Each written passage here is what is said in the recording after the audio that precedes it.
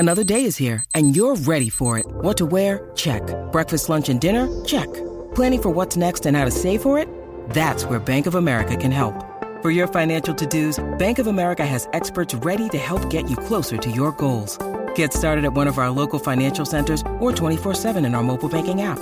Find a location near you at bankofamerica.com/talktous. What would you like the power to do?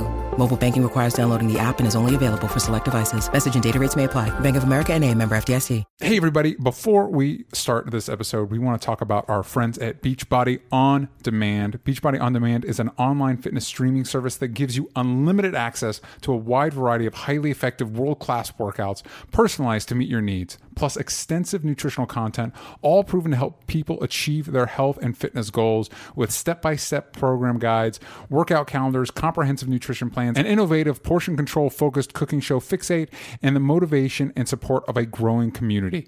Beachbody On Demand is the total package. They have programs like PO, 21-Day Fix. To get started, to get into a habit of doing it, I've been doing 10-minute trainer, so it's just a little over 10 minutes each morning. And actually, I legitimately have seen a difference. If you set your mind to it and you keep up with it, you will definitely see results. And there's so many different options. There is something for everybody. I've been trying out Insanity because I've been working on cardio. I want to make sure my heart's nice and healthy. But Beachbody On Demand also allows flexibility to design your workout schedule from over 600 different workouts. 600 that you could get everywhere because it's a streamable service. Exactly. Yeah. And there's over 100 different recipe videos to cook better. To check out this brand new service that already has over 1 million members, you guys can try out a free trial right now. Only Stupid Answers listeners, peek up your ears because we got a good deal for you. Text STUPID, STUPID, to 303030 and get full access to the entire platform for free. One more time. You're not going to a website. You're going to pull out your phone real quick. You're going to text STUPID, that's STUPID, to 303030. Yes. That's 330s, and you can get full access to the entire platform for free. A free trial membership right from the boy people to the moist little ears. Yep. Go check it out today. Highly recommend it. Anyways, guys, hope you enjoy, and on to the show. Oh, like that wasn't fucking orgasmic. Welcome. Oh! Oh, good morning, moist little ears. DJ. Yes. Take it away. While you drink your Arizona iced tea. Oh, yeah, it's not Red Bull, jackasses. It's raspberry tea. My name is DJ Wooldridge. I co-host Only Stupid Answers. You can find me at DJ Talks Trash on Twitter. Sam Basher. You can find me everywhere, but go ahead and fuck those two Twitter handles. Go ahead and follow Only Stupid Answers. Yank out the vowels from stupid. There also, you you can go to onlystupidanswers.com to find all the places where you can listen to our podcast, all our episodes, all of our social media stuff. That's your one-stop shop. Here's the intro song for Only Stupid Answers, the one we've been doing for 20 episodes now. 3, 2, 1, go. It's only stupid answers, the podcast you can put your ears to. It's like an 80s newscast. Yeah. That's what we wanted. Done by the high school AV club. No, that's the choir. It's the choir. It's the high school choir. All right, that's fair enough. That's the a cappella group. Sam, as we begin every episode, yep. I don't have the doc up. I screwed up. I started talking. Oh boy. I know. But Sam, every episode, one of our favorite things to do is we love it when our fans go to iTunes, give us a 5-star review. Yeah, because it's just nice, and so it's fun because while we do put our podcast on a number of platforms, so many: Spotify, Google Play Music, iHeartRadio, anywhere you want to go. Yeah. iTunes lets us get reviews, and we love reading them out on the podcast. Yeah, so we would like to do a quick shout out to some of these reviews. We've got Caravan Boy here who says, "Keep it coming, guys. This podcast keeps me sane while in rush hour." Keeps me sane while in rush hour too. Thank you. It keeps me sane when Caravan I think Boy. about Rush Hour 4 coming out in 2019. I'm really excited about that movie. But we have another one. That's what he said, right? I wasn't listening. But we have another comment here. This one's going to be awesome because I'm about to read it. It's Crelly7. My favorite boys, 5 stars. Thank you so much. So glad this podcast exists. Exclamation point. I love hearing Sam and DJ Sam talk about the nerdy things they love. period. Even if the topic is something I'm not familiar with, comma, it's still a pleasure to listen to, hyphen. Sam and DJ are just that wonderful, comma, insightful, comma, and funny, period. Love you guys! Exclamation point. Thank you so much. Want to make sure I paint a picture of this sentence. Yeah, I'm glad you did. I love how many times people were like, sometimes I have no fucking clue what you guys are talking about, but I still listen and love it. And you know what? Well, you guys are the best. You guys are our favorite, because today we're probably going to talk about something that none of you guys have seen because the box office reports are not doing well. But you should go, especially if you're over the age of 16. Yep. You should go see it. It's really good. It's real good. And that's the end of the episode. We got it. Good job, everybody. Sorry, we're talking about Blade Runner 2049. That's it. You guys can follow us on Twitter, and we're out. But also, let's do my favorite segment, top of every episode. Had a little spit in my mouth. What we're into this week. And this is the segment where DJ and Sam and also some people from Reddit talk about what they're into this week. It could be movies, TV shows, comics, or just new fun activities. Yes. DJ, take it away. So a couple things. One, Sam, remember when you were like, hey, DJ, I'm so excited about American Vandal. And I'm like, oh, I think it looks dumb. And you're like, check out the first episode. And I was like, it was fine, although I'm slightly into the mystery. Remember that conversation? Mm-hmm. I finished the show. You beat me. It's it's super shockingly engaging, and funny enough, the whole theme of it by the time you get to the end is overcoming your biases, and which was very apt for the way I went into the show. And I highly recommend it. I really liked it. I am so happy right now. Yeah, like I'm so really proud liked of you. it. How many episodes are you in? I'm on episode 2 because I started watching it yesterday because I got into a show that I'll talk about in a second, a different show. But no, not that the show's bad. It's just I got distracted by another show because I was like, I've been wanting to watch this other thing for a long time. I'll get on that. Yeah. I'm excited to talk about that. Anyways, American Vandal, first episode, I got to the cliffhanger. Yeah. Like, wait a minute. And that's what got me. I was like... It also, you'll love Serial, by the way, the other podcast. Yeah. Because this is the exact format of that. They reference it. They reference Serial in the thing. They take this so seriously in this show, and I love it. It's so good. It's kind of like a really crackerjack good... Like, I went in thinking it was a dumb comedy. And it is a comedy. It is. But it's also... some of their jokes are fucking... I love... I think it's the first episode. He's like, oh, I work at Postmates now. And he's like, well, it's kind of cool you get free food. And he's like, can I have some fries? He's like, no, you can't take that many. Yeah, if you eat too many, then they notice it. Yeah, there's some good moments. In episode 3, you get to spend more time with Mr. Kraz, who was actually in a Nuclear Family sketch that we did. The Bachelorette. Yeah, I believe the actor's name is Ryan O'Flanagan. He's very good. Also, he is equally good in American Vandal. Like, he is easily the funniest part. Every time he's on camera, he kills it. Also, episode 4 begins with my favorite joke in the whole series. But what kept me coming back is because those times I thought were hilarious. But what actually got me more was it's actually a really fun, engaging mystery. Like, it's a cool take to, like, really, there's stakes in it, and they do a good job of, like, emphasizing why this matters to these people. But it does a great job of, like, taking the stakes out of something like Serial, like, because those situations you're dealing with murder. Mm-hmm. This is like, no, it was like this guy's high school experience. Yeah. And also does a good job of showing emphasizing why high school really doesn't matter, but why we treat it like it matters a lot, and how it can end up affecting, even though it's only 4 years of your life, how it can end up affecting your entire life, even though it probably shouldn't. Yeah. Which is really smart. I really highly recommend it. It's the series. I love, like, the analysis of the dick drawings. Yeah, and, like, man. And I love the high grade, like, the special effects they use to, like, analyze things like a crime scene. It's such a... They bring up 3D models about so much. Especially when they get into the hand job thing. There's like that's this 3D, amazing. and I was like, there was a couple times where I was like, where are these kids getting the budget for this? Yeah, no, it's great, especially when they're, like, doing a breakdown in, like, their AV club room or whatever, and it's just like...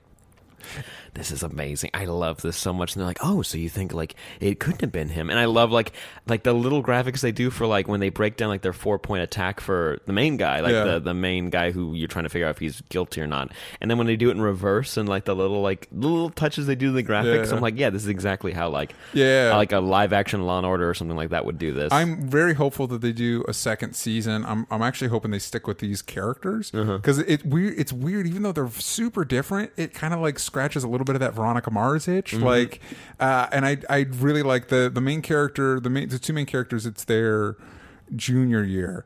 So I'm hoping that they'll go to the senior or maybe in a college. Like I feel like there's a lot of mileage out of this formula. Yeah. And especially since we didn't like want to bring up Veronica Mars when your first season's like solving rape and murder. It's hard to like go from that, especially if you're dealing with like a high schooler. Like they're not going to get bigger mysteries than that. You know what I mean? With this one, it's so small scale. Like you could see them trying to figure out other stuff, and they do a good job of unpacking like the consequences of what they're doing within a high school environment. I'm very excited to check it out.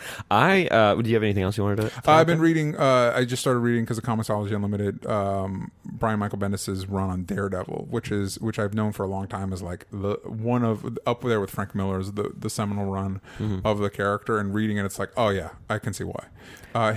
His writing and Alex Maleev's art really.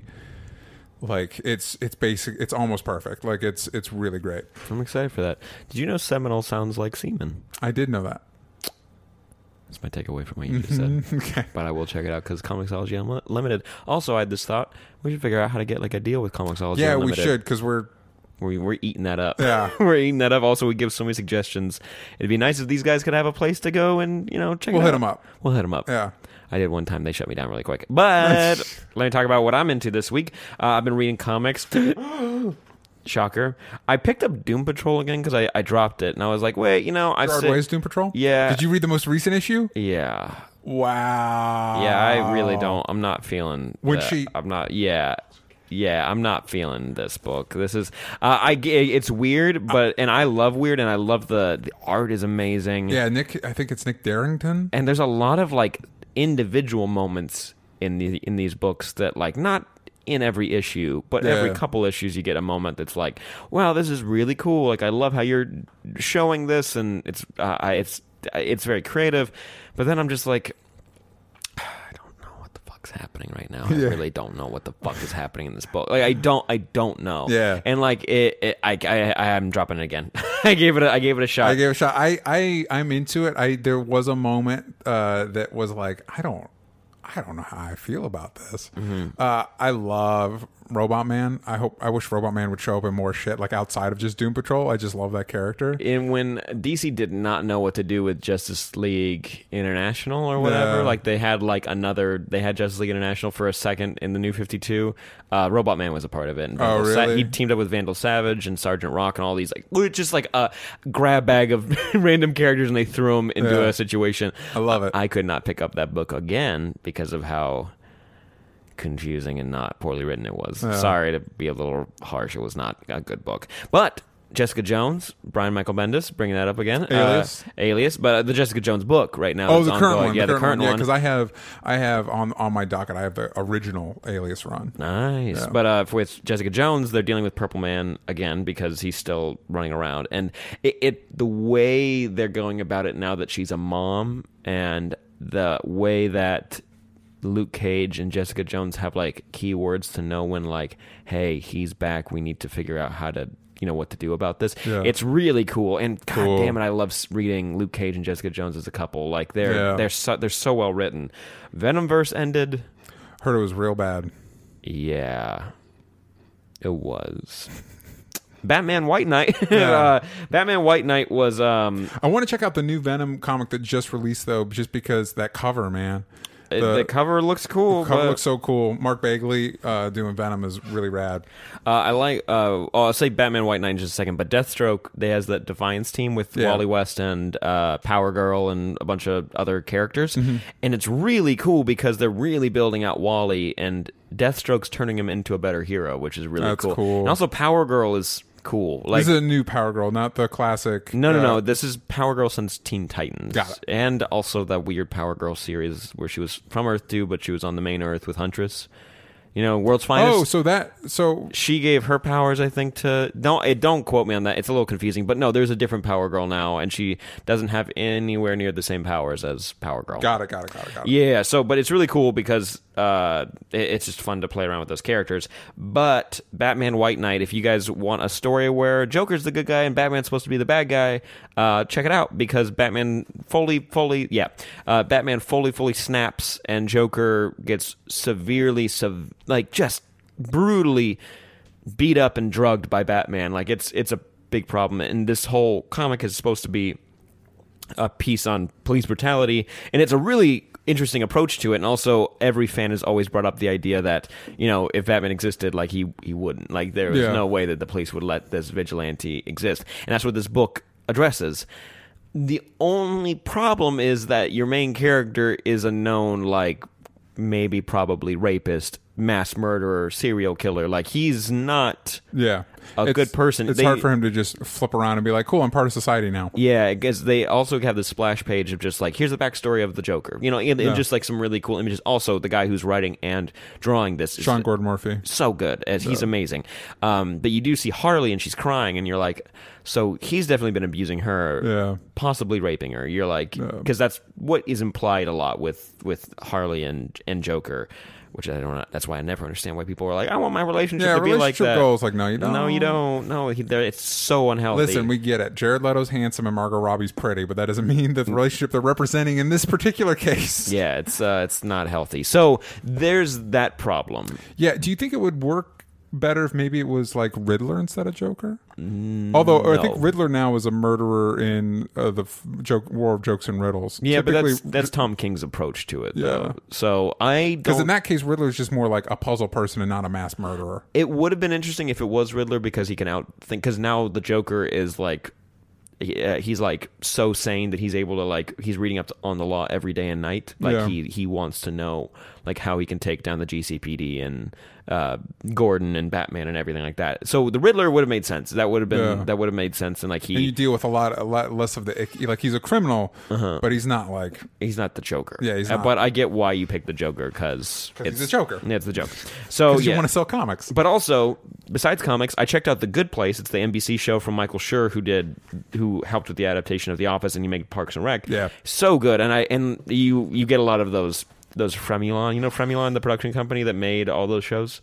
Fremulon made like Brooklyn Nine-Nine and Parks and Rec and stuff. Oh, good for them, man. They're making this, and I think that's Michael Schur's production company. It's kind of like good work. It's all those comedians that you really like Nick Offerman and Kristen Bell. And The Good Place, if you guys don't know, it's an NBC show where it's right when Kristen Bell dies and she goes to the good place. It's not heaven. Basically, it's this other place where most religions didn't get it right. They only got like portions of it right. Yeah. And so she, for reasons, was such a good person, she gets to go here, and basically everybody else in existence goes to the bad place. But when she gets, and you get paired up with a soulmate, which is really cool. Like, everyone has a soulmate, so you get to live with this person who is your full, like, will complete you as a person. And so when she sits down with him, his name is Chidi. He's from Senegal. She's like, I'm not supposed to be here. There's been a mistake. Like, I'm not this person. Like, we have the same name, but I was not a humanitarian who like did heart surgery in the back of a burning car. Like, I wasn't this person. Like, she's like, I was from Phoenix, went to school in Tempe, and then I went back to Phoenix, and she would sell medication or fake medication to the sick and the elderly. And you're like, wow. Yeah. So she, like, when you unpack of how bad of a person she is, it's so funny. So basically, she's just trying to figure out a way how to become a good person so she can stay in the good place and not go to the bad place. What a great premise. It is so good. And you meet more people, and like there's a bunch. Chidi's a great character because he's like, I can't lie, I was an ethics professor. That's why he's so good at teaching her. And you also have two other characters, named one woman named Tahani, and she is like upper class from England. She's friends with everybody, but she always says like, oh, my friend's posh spice and baby, whatever. Like, she's friends with everybody, you know, and like she will always talk about it. So it's really obnoxious. She's paired with a monk who was chosen to take a vow of silence and has been silent since he was 7. And like, even in heaven, he's still silent. And so since she talks so much and he doesn't, like, you're trying to figure out how like they're going to complete each other. Yeah. It's really interesting. And Ted Danson, I've never watched him in anything. He is this he describes himself as like a 9-dimensional being, but he's in human skin. So like he's the architect. He built this neighborhood because the good place isn't just everybody. Yeah. You don't get to hang out with everybody. You hang out with the people that would work best for you for eternity.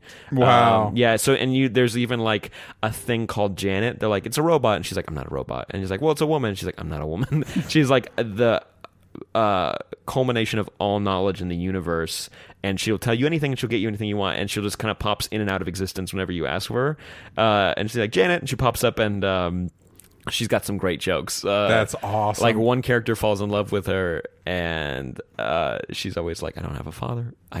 Whenever I go away, I just go to my void. There's nothing there, and then I come out to talk to you guys. And she can be in multiple places at once. She's like not a thing. She's not a living thing. It's amazing. Sorry.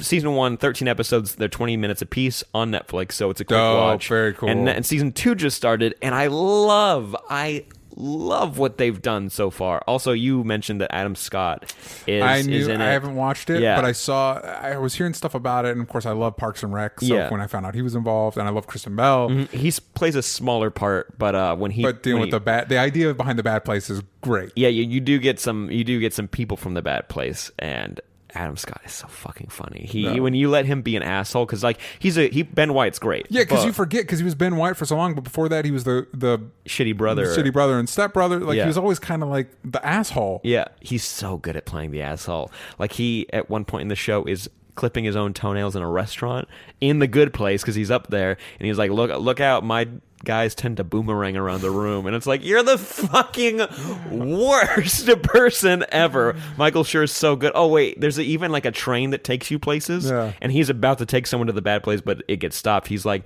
just so you know, we're gonna keep it at around 87 degrees, and every time you think it's hot, it gets a degree hotter. And he's like, you just thought about it. It's just things that are just like, It's not like it's just uncomfortable. Everything's always just uncomfortable. It's so good. So guys, check out The Good Place. But also we want to read really quick before we get into Blade Runner talk. Blade Runner 2049.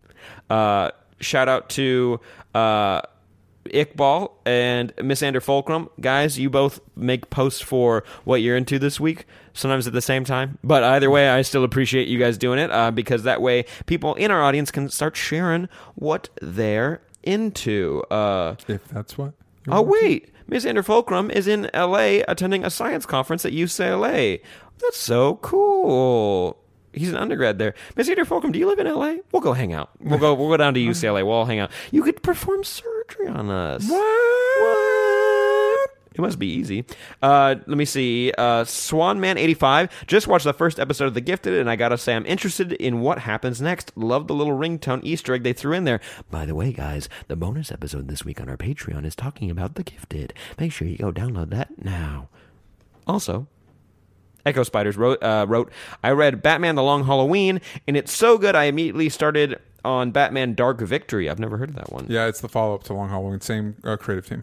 Oh, picking up a lot of Batman this week as well. Standout will be Batman 32 conclusion to the War of Jokes and Riddles, and also Batman Dawnbreaker DC Metal tie-in, a lot of bats. Yeah, DC Dawnbreaker, if you want to read that, our buddy Sam Humphries, who's on a bonus episode, he wrote that one. Yeah, so give that some up. Also check out Nightmare Batman Green Lantern team up. They also Harley and Ivy Meet Betty and Veronica is written by my pal Mark Andreyko. Really? And his pal, he co-wrote it with his pal Paul Dini.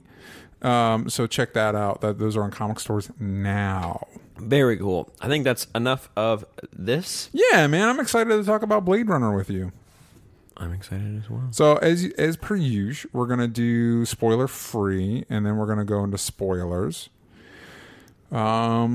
So Sam, you've not seen the original Blade Runner. No, I did watch a sum up video of the plot of Blade Runner before we went and saw this, because I was like, let's not be dumb. Let's not. I don't want to be totally lost on some stuff.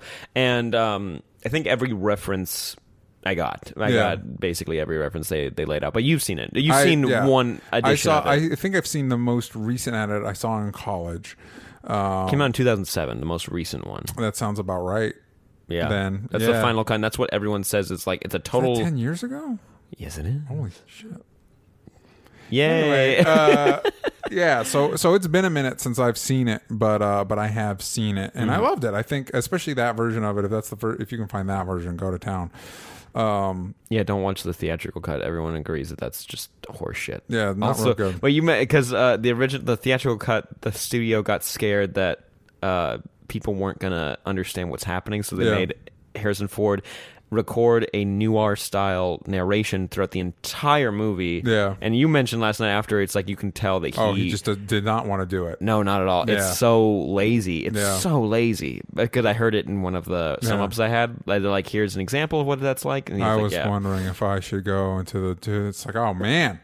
You don't need to explain everything. Yeah, so check out the original, but we're talking about Blade Runner 2049, starring Ryan Gosling, directed by Denis Villeneuve, who's done Prisoners, Arrival, Prisoners is so good. Sicario. I love Arrival too. Beautiful movie, Blade Runner 2049. Okay, let's hop right into it. For someone who's never seen a Blade Runner movie, loved it. I love this movie. It didn't wow me like I thought it would. Kind of like how a lot of blockbusters do, you know, like it's not like, and you kind of have an expectation of like of something in a blockbuster movie wowing you or like making your jaw drop. Nothing in this movie made my jaw drop. I was just kind of in awe throughout the entire thing of how visually they just made this entire world come to life.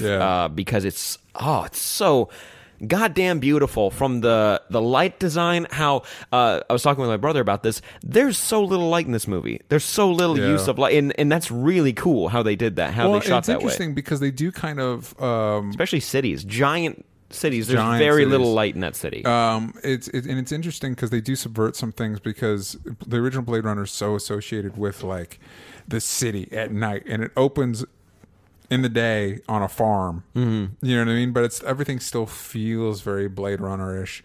Roger Deakins shoots it, and if you don't know who that is, he's shot some of the most beautiful movies of all time. He's probably the best cinematographer out there, or at least my favorite right now. Yeah, he's done a lot of work with the Coen brothers. Tremendously gifted. And it's just the texture of the movie, every layer of it is just really gorgeous. I was telling Sam that it's like it's good to go see a movie in the theater, especially a wide release film that is meant for grown-ups. And I'm not talking about like sex and violence and stuff like that, but just like the expectation of the audience is that you're an adult, you have an adult perspective on things, and you're willing to pay attention. Yeah, that's the big thing. And also, to be fair, it's not throwing you like 90 different things. It's just saying, come on guys, it's like reading a book. You don't need to go read a Wikipedia article in a book to understand it. Like, just watch it and understand what follow along. Yeah, I will say this, I feel like this is a little less abstract and a little more straightforward than the original Blade Runner, which was kind of disappointing to me. And I will say that I feel like it's about 3 hours. It could have done the same in 2. For me, I didn't feel any of that time. It felt like watching a play, how plays are sometimes excruciatingly long. But with this, I was like, no, I wanna see more. I want to see more of his like girlfriend. I want to see more of love the girlfriend. Beautiful. Like, it's stupid how pretty she is. I want to learn more about like the prostitutes. I want to learn more about him. I want to learn more about the police, about Dave Bautista's character. I want to learn more about Decker. Check out the short. They've done some shorts, with that flesh out some of the stuff. And Dave Bautista's one is fine. He's amazing in it. Yeah.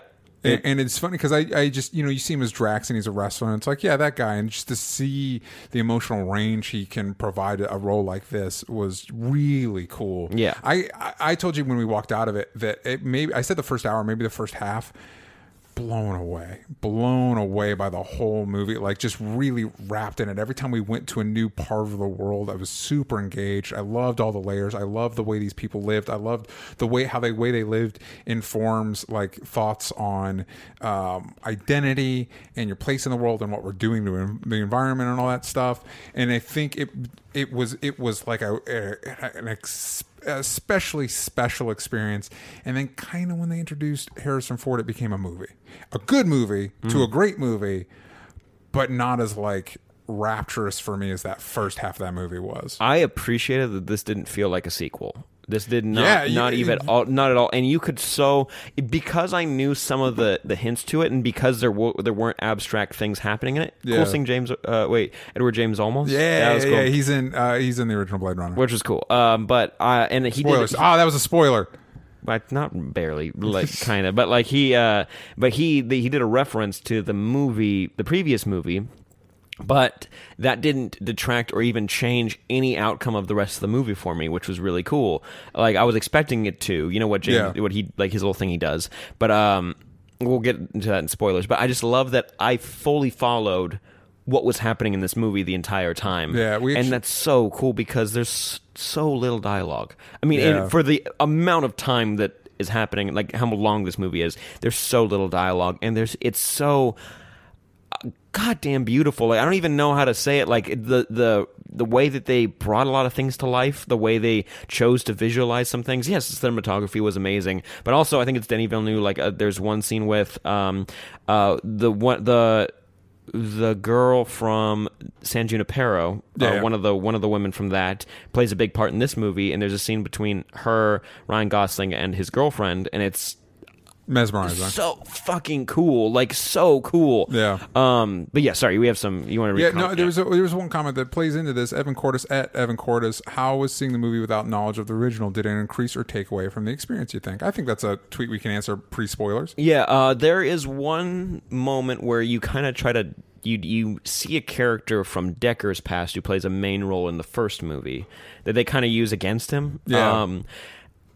And because I didn't see the movie, I still understand the importance of it, and mainly what other characters in the movie choose to do with that character. You understand. You don't have to know who she is or what she's been through. You get it. Like it's how he reacts to her, and that's enough. So I think overall. No, you could watch this movie without having to see the first one. Yeah, I agree. I think it does a very good job of, especially with as hard as in the advertising they've been promoting Harrison Ford's involvement. Yeah. It really, you don't need to see the first one. I do recommend seeing the first one because it's very good. If it was on Netflix, we'd do a live stream of it because it'd be so cool. But no, you're good. And what I wanted to say, I love that, like, it's been a long time before, like, since, coked out 70s and 80s sci-fi movies where they're like, we need a grand sprawling world where there's buildings are on top of buildings coming in and out of buildings where people are like, eating trash, but it's just, recycled trash. I'm just thinking of Judge Dredd now, but it's just like, and there's a desert everywhere except for just the city, and there's giant oceans and giant walls everywhere, where it's just like, it's a mess. Like, it's been a long time, I feel like, since we've had a movie like that, and something about it just made me think of my childhood again. Maybe because I didn't see Dredd, the new one. I don't know if they do that. I like it. But I love that this movie like totally dove into it, and I bought it. I bought every little bit of it. The world building is great. The acting is great. Lighting, direction of photography. It's really stunning. Again, my only knocks are I think it could have been shorter, and also I feel like I really like the way they handled the mystery in the first half, and parts of the way it comes off doesn't really like live up to that same tone or vibe or whatever of the first movie, of the first half of this movie. Oh, gotcha. So I think maybe they could have. I don't know. But it's still a great movie. It's still a movie I recommend seeing. I feel like we should support movies like this. Even just it's weird support saying like, Denis hey, Villeneuve, because I'll watch anything he makes now. Like he sold me. Like I'm on board with him. I'll buy his whole collection. Mm-hmm. Out of 2049, what would you? What would I movie? give it out of 2049? I was gonna do the math between some and some, but no, we'll just do 2049. 2049 is good. What would be a solid A minus? 17.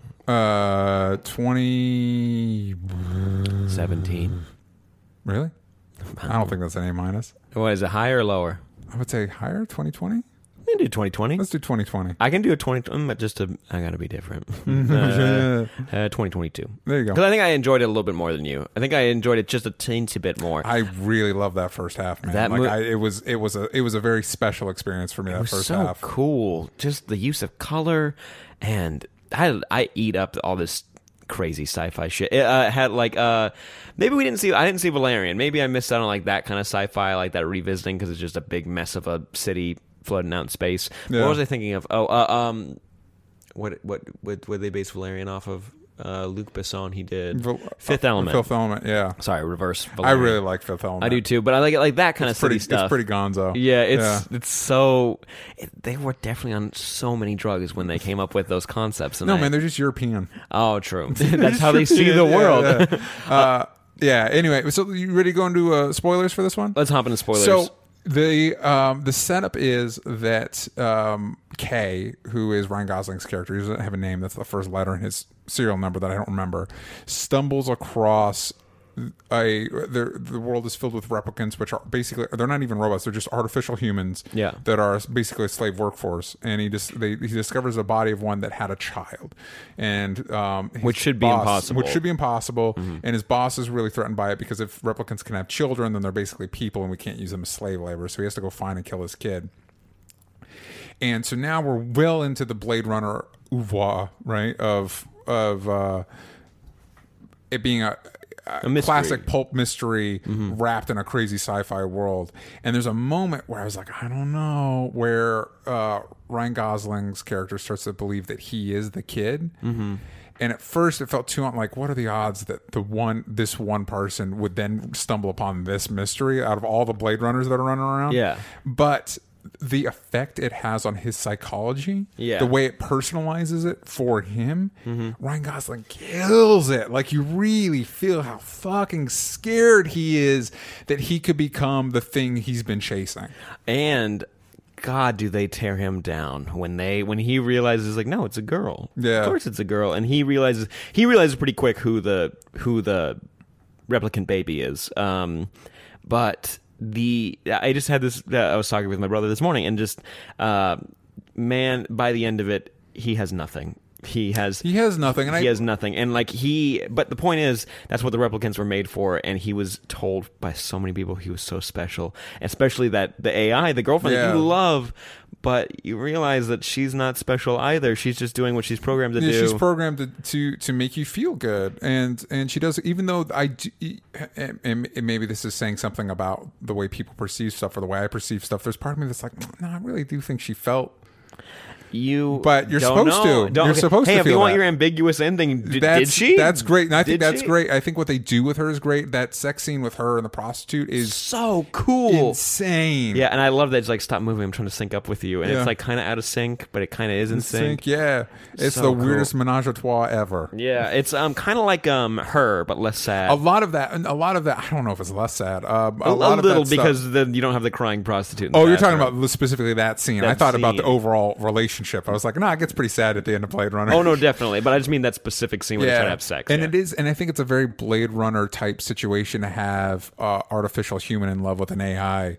That stuff is very much of Her. A lot of the shots are very Kubrickian, which I don't remember the original Blade Runner being as indebted to Kubrick as this. As Blade Runner 2049 is, but I think it adds a lot to the world. Yeah, it's a cool lens to look through. It's like, man, the whole Las Vegas scene with the orange radioactive mist and the bees. Like, the bees were a great touch, and I have to say, my favorite when Ryan Gosling meets up with Deckard, they're in Vegas. They're staying in a casino, which is so cool. And of course, Vegas would have once the holograms become a thing, have holographic Frank Sinatra, Elvis. All that stuff. And my favorite just like touch to this world was a jukebox that plays a hologram of Frank Sinatra singing the song you just chose. I'm like, that is so cool. I'm like, I don't know why that part just grabbed me so much, but I'm like, that is so creative, and it made me really love that movie. I really loved every time we went to different. I loved when he went to the orphanage and that whole because it added a different texture of post-apocalypse to it. I really love. You get the real like apocalyptic, the Memory Maker. That scene is, I think, very special.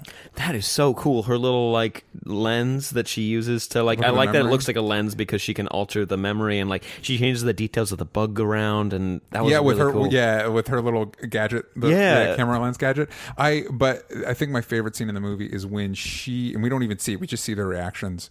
when she's looking at his memory. Yeah. And both of their reactions to that scene, I think is that scene means a lot to me, I think. Oh no, that's some of the best acting from Ryan Gosling. Just it's subtle. All it does is him staring, her crying, him screaming, and then immediately walking out of the room. Yeah, and I think Ryan Gosling's perfect for this role. He's a goddamn good actor. He's a good actor, but he's also really, especially coming off of like stuff like Drive, that blankness with something simmering inside that you would want for somebody playing an artificial human that's meant to hunt down other artificial humans. Yeah, perfect. Also, I think what really set the mood for me is his they're testing him for post-traumatic stress.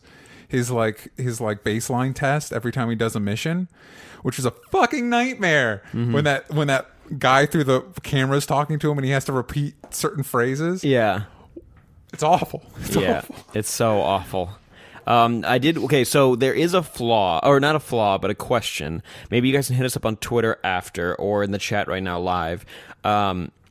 There's a slight question that I've been asking people or looking online to see if someone's explained it, and I can't find it. Okay. So, Kay has her memories, her childhood memories, and that's supposed to lead him to finding her, to getting to Decker and bringing Decker, eventually, basically rounding it out so Decker can get back to her and that she can, they can change, the world in some way. How was Kay supposed to go on this mission without going to that specific farm and finding that flower and digging up those bones and finding it, like that number on the tree that led to the number on the horse? We talked a little bit about this the other night. Yeah, I tried to look it up after, and I don't think the intent was for anybody to go to get Decker. I think it was a coincidence that he had that memory, and it happened to be that he has her memory with that tree. And it's the same reason why I didn't like the idea of him being the kid, because damn, is it that a huge coincidence? Then why does he have it? Like, why does he have that? Like, that's the thing, is he should have those memories as a way to lead the girl, to Decker in some way. Because this has been planned for a long time. No, but again, I don't think the plan is that Decker ever comes back. I think the plan is Decker stays gone. And so, my understanding was that she puts her own memories occasionally into the replicants, I guess, as a way of just getting out into the world. But again, let's say that is the case, and it just so happens to be a coincidence that this guy becomes involved in that mystery. How? Unless she puts that dream into a bunch of replicants. And so there's dozens of them that could have also run into the body and found the thing and then found Deckard and all. I think it relies a little bit, since this movie's not really about. I mean, there's probably an argument. I believe the argument would probably be that we're dealing with fate and God and stuff like that, especially with all Jared Leto's ranting about God. Yeah. His God complex. And so that maybe coincidences line up in that fate stuff. I don't know if that tracks for me. Yeah, like I would rather have it either be a plan, and somehow she implanted it into this specific one, or have it be less of a coincidence, because it seems like typical movie plot. Like, well, of course he's the one that. I'm just trying to think about it now, because it's just like something. Then why put the memories in at all? No.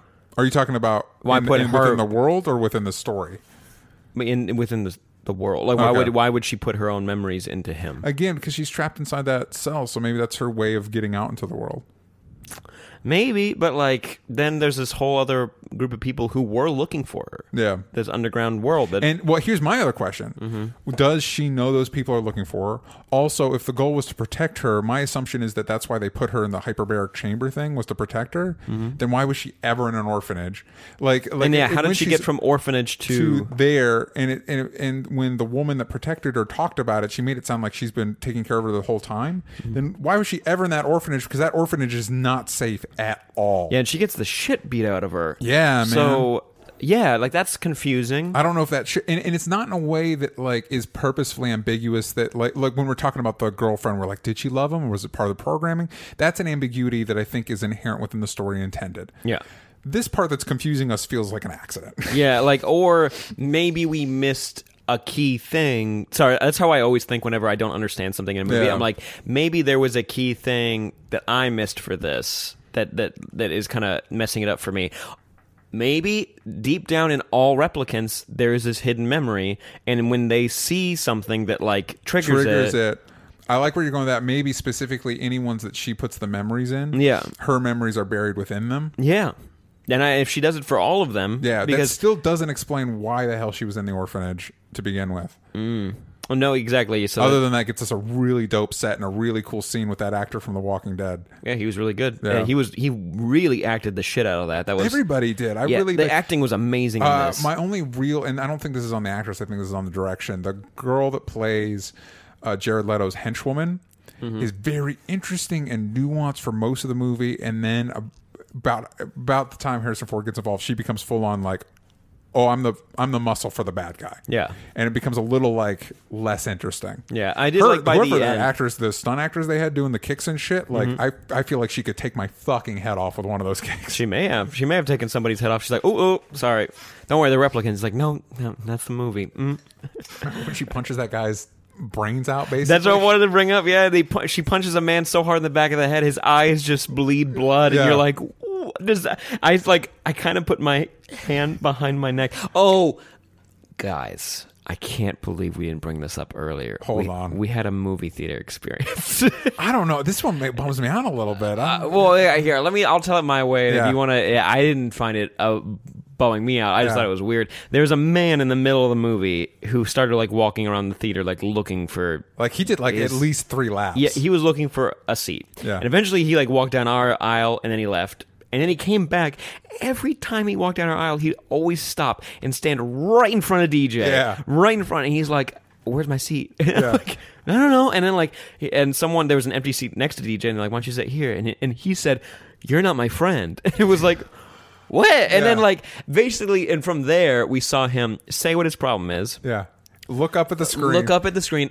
See him physically have a realization, and then voice it, and then leave because he realized he was in the wrong theater. And it was just like, move! Like, don't What's stand happening? in front of... You're standing right in front of DJ. Yeah. Like, right... It really pulled me out. And it was right, and that's couldn't- why it was right when we first find out about the dream. Like he was talking to the girlfriend about the dream in the orphanage and everything. So maybe something in there. I started we missed? laughing so hard. I was genuinely worried for the dude. I was like, because he seems so spaced. I was like, are you taking your meds? Was like, there somebody you're supposed to be with? Yeah. Like, is there? Because you seem super out of it, dude. Like, hopefully he found his buddy. Hopefully he enjoyed the movie. I'd like to think that maybe he wasn't even supposed to see Blade Runner. Like he was there seeing like American Made or some shit. Yeah. And he's like, wait a second. Wait a minute. I'm in a different... Yeah, because there's only like 3 theaters on that top floor of that thing. And the other one was My Little Pony. So it's maybe like... that's what he was seeing. Maybe. Yeah. Hey, go for it. But like... Oh, man. Also, before I went in, because I went out and got a snack, I had to get a snack. Yeah. There's a woman and her daughter were arguing at the counter over which powder flavoring they were going to get and pour on top of their popcorn. And I was like... What the fuck is happening? Like, I don't like. I didn't even. Like they always have those there. I've never purchased them. I don't even know what you're talking about. If I'm being honest, they have like these little plastic containers where it's like you get chili flavor, or like caramel gross. or something. Yeah, it's gross. Yeah, it's gross. Sorry guys if you use those, but it's sorry. It sounds gross. Just eat the popcorn. Yeah, and like popcorn's dope. Yeah, and like so you can buy those, and they were arguing over like, no, we want Parmesan, and like it's like no, I want the caramel, and it was like just. And this girl is like 8. Like, why are you fighting? Yeah. This 8-year-old who has like 9 My Little Pony things in her arm, and they're just like, I was getting frustrated. It was Understandably. interesting. Anyways, movie was great, Movie and was dope. there is that flaw, and I do want to explore it more. But overall, like, it was so cool seeing the girl from the San Junipero in there. I hope she gets more roles. She's beautiful. Her eyes, you can just swim in them. Mm-hmm. Ryan Gosling fucking killed it, and it was. I think the last thing I saw him in was La La Land, and I watched that again recently, and it was cool to see him again. A lot of the people in our community like to shit on that movie. I really like it. Who shits on it? What do they say about it? A lot. It's the. I have it's musical not- theater friends, and they shit on it, and I just tell them to shh because they didn't get cast in it. Yeah, right. Yeah. I think that's the problem. Is nobody, none of our friends got cast in it. Here's That's why a- they're all pissed off about. I get it. Like, listen, she sends out an email. She doesn't BCC the guys. All right. What? That's a real thing? Yeah, people complain because she doesn't BCC them. No wonder no one came. That's what they say. That's what they say. That's the joke. Okay, that's funny. But But also like, they don't sing that great. Listen, it's Ryan Gosling and Emma Stone. People went to the movie to go see it, and also as somebody who doesn't sing or act, I thought they did a really good job.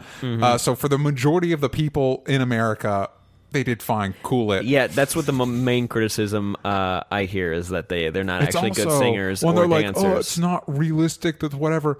It's a musical. At one point, they dance in space. All right, we're dealing with musical logic. That's like going into Fate of the Furious and being like, I didn't think it was believable what they did with the car. You're watching the wrong movie. You're watching the wrong movie. Also, just shut up. It makes me mad. I just love that movie so much. I love that movie. I think he's really talented. It's always nice to see somebody who is objectively very beautiful also be tremendously talented. And I think he's perfect Gives for us this faith, role. right? That Yeah. we can make it too. No. Harrison Ford, I think, does a really good job. Some of the best acting I've seen from him in a long time. I did not see Age of Adeline, but I did see. even know what that is. Exactly. I did see Star Wars, and he is not. I mean, fine. he's Harrison Ford. Like Yeah. it's not like. But yeah, I do. I think everybody does a really good job. I definitely recommend going see it. I'm excited to see it again. I want to do a night back to back. One night do the original Blade Runner. One night do Blade Runner 2049 once it comes out. And so I would recommend taking a minute and seeing it. Sam, almost forgot, my man. What? You want to answer some of these tweets real quick? Yeah, sorry. I have to find. I have to find out who the Anna de Armas. Is the AI? Oh, she's beautiful. I'm sorry, I just Googled her. she's so pretty. She's like when she's on screen, you're like, Yeah. it's high here. She's so pretty. Yeah. Like she's so pretty. It killed me. We're in spoilers, so I can mention this. When after she's been destroyed and he sees the ad for her, and you're like, oh, that kills. No, that's what I mean. Is yeah. that like you find it when he realizes no? I it's love that It's a scene. girl that it's like it's not him. It's not a boy that they're looking for. It's a girl. Yeah. And then it's like no. Also, Your love interest Your love. was- yeah. Didn't love you. She was like, I'm glad you enjoyed our product. Is Yeah. what she said, and you're like, oh yeah, she's a product. She's not real. Yeah, and I really love that scene because it's in that moment that he basically decides his own fate. Yeah. and I think that's a very key thing to Blade Runner, and I like that moment. And again, I like the way he played that. Yeah, he's kind of a slave to not only his job but also his memories and going after Yeah. like figuring all this out, and then he realizes, oh, it's not even me. Yeah, It's somebody else, which maybe it's a selfish thought, but also it's like you thought this. Like that's yeah. fine. Favorite shot, by the way. Sorry, I'm getting distracted. Favorite shot is when the dog walks up to the blown out window in Las Vegas, and you just see it staying there as the ships fly off. Yeah. Fucking beautiful. Weirdly for me, I think one of my favorite shots, maybe my favorite shot, is after he goes to the book in the orphanage and it's torn out and he's just standing in front of it and it's lit in a way that the wall in front of him is black. So it's just him in a sea of blackness. And you can just feel like, and it's the back of his head, but you can feel like every texture there. It just feels it's very alive. Yeah. You know what I mean? Like the way things are shot, like it's weird to describe. It's almost like I'm talking about something that was like CG animated. And you're like, it's a good the way that they detailed all the hair, but really, like it's almost like you can touch it. Yeah. you know. No, it's something that you can't say about mainly any movie. Just Yeah. how detailed this was. It felt so real. Kind of like when you see like Planet of the Apes. When you see like when you see like Maurice, you're like, Every time you look at Maurice, it's like that's there. that's a fucking ape. Yeah. Like that ape might be in the theater right now. Yeah. It might come out and bite us. Dennis Sassy at Dennis_Sassy. Could there be a sequel about the mentioned revolution of the replicants, or would it be 2 Matrix/Terminator? I agree with 2 Matrix/Terminator. I kind of hope. How long has it been since has it been like 30 years since the original Blade Runner or something Yeah. like that? Let's wait another 30 years. Don't come back to this unless you got something to say. Also, it's not making crazy money, which is disappointing. So I don't Yeah. see an immediate sequel. Yeah, so I wouldn't mind seeing Blade Runner 80 something. Like, Yeah. you know what I mean? It'd be cool. Yeah. And like, there's another Blackout, and then there's another new wave of replicants and something like that. I like the way that they talk about stuff because since it is that sliding scale of the future, so like we're not going to be in the Blade Runner future, shocker. Yeah, and but that's because okay. because of the way they talk about stuff, like it could, if you haven't seen the original, you could see it being a possible future for us in Blade Runner 2049. I would love to see one of the other planets. If we were to get a sequel, Off-world. I still Off-world. like to think that it's alien. what? Because the replicants and the replicants in the first one behave more like the androids in the Alien movies. Oh, that'd be a fun twist. Sorry, likes to think it's all the same. I should know because then this movie's pretty dark. If you make it part of the Alien universe, it's so bleak. That whole universe is the bleakest fucking universe. Like, you're fucked. Period. No matter where you are, what you're doing, and the way they talk about in this movie, it sounds like Offworld's better. There's mainly replicants there and the rich. That's what it Yeah. sounded like. I don't know. I did like. I'm sorry, I don't know the actor's name, but he was in Good Time, and he was in Captain Phillips, and he's that one guy scanning the wood, and he's like, I can get you a horse, I can get you a goat, I can I get love you an seeing him. Yeah, he's so. And in this, he was finally like smiling and Yeah. having fun instead of being in Captain Phillips and being a pirate or Yeah. being like a security guard in Good Time and gets the shit kicked out of him. No, in this, he's smiling, and you're like, oh, your life's okay. That's all right. But yeah, I don't need a Matrix type trilogy. That's silly. Iqbal Hussain, what other movies from your childhood do you think deserve a sequel? I would like a sequel to Cellular. Dude, Maybe Cellular about- is... I love Cellular. Cellular man. is the... You guys, if It's you just a find funny, it, like, we're talking Blade Runner and Cellular. equally cult classics. Yeah. Cellular did get some cult following for a second because no one saw it in theaters, but it did get a lot of replay value. That was my first real, like, oh man, Chris Evans has got a future. Like, he's got a career. And Jason Statham is in it, and who's in Shameless? Main guy. Oh yeah, William H. Macy. William H. Macy. He's Yeah. in it, and he's really good. And I think there's a woman in it that has like has a name for herself. Now I got to look it up. Cellular, guys. It's at the dawn of not smartphones, but like flip phones, and everyone has like customizable ringtones. Like. Sorry, when I type in Cellular, obviously the movie doesn't pop up first. Yeah. But is there a movie from your childhood that you think deserves a sequel? Kim Basinger and Jessica Biel. Jessica Biel's in it. Okay, Nice. I love Jessica Biel. From my childhood.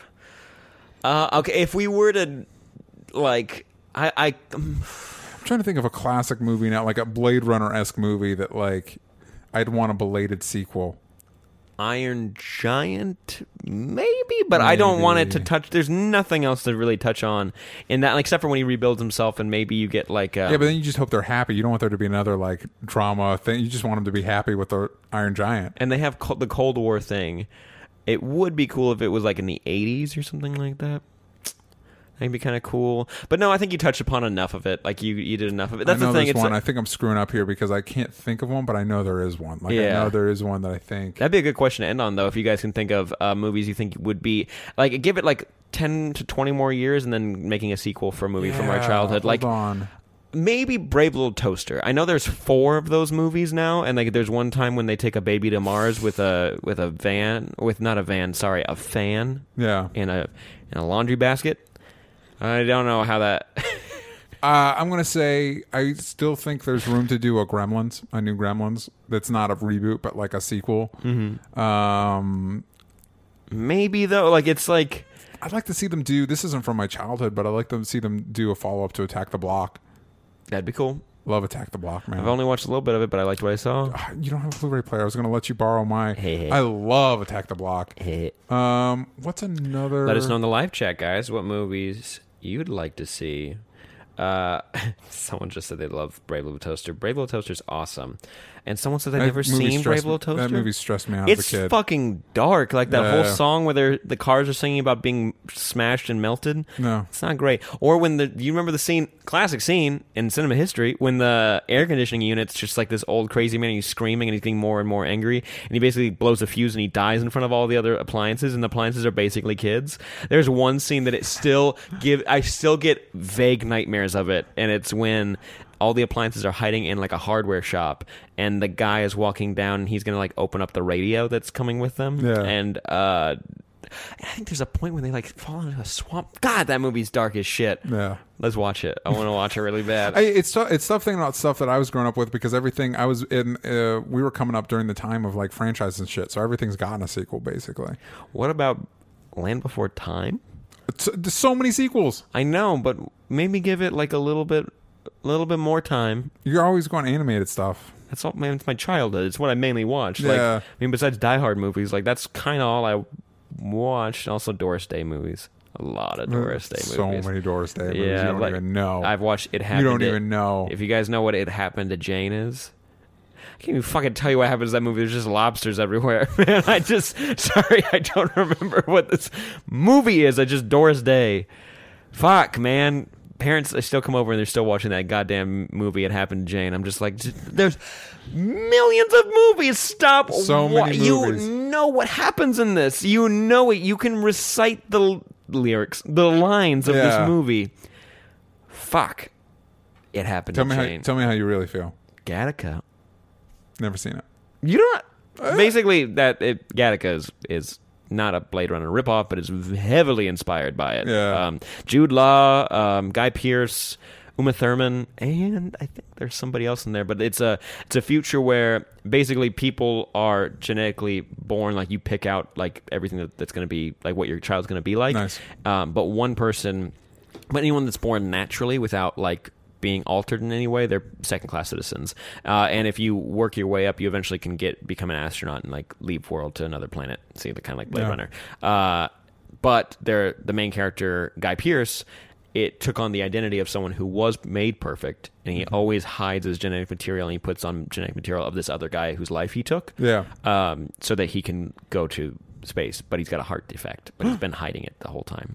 It's really cool. It's very stressful to watch, but it's very cool. He even there's this moment where he wears contacts and he's able to hide it for a long time until he has to get scanned. He pulls out his contacts and then he's asked to walk across like a futuristic highway. So there's like 90,000 cars going at the same time. He has to cross it and you're just like, it's fucking stressful. It's a really good movie. Gattaca remake would be really good.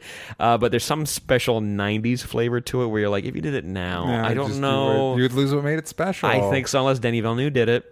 I would love it. We did have a tweet here from from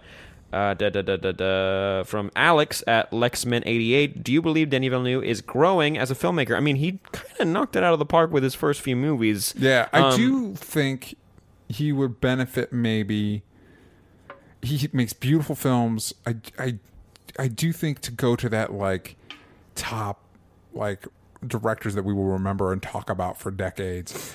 Take a little. He's knocked out like 3 movies in 3 years. Mm-hmm. Take a little time. Take a little like with this movie, like iron out some of that wonkiness with the mystery.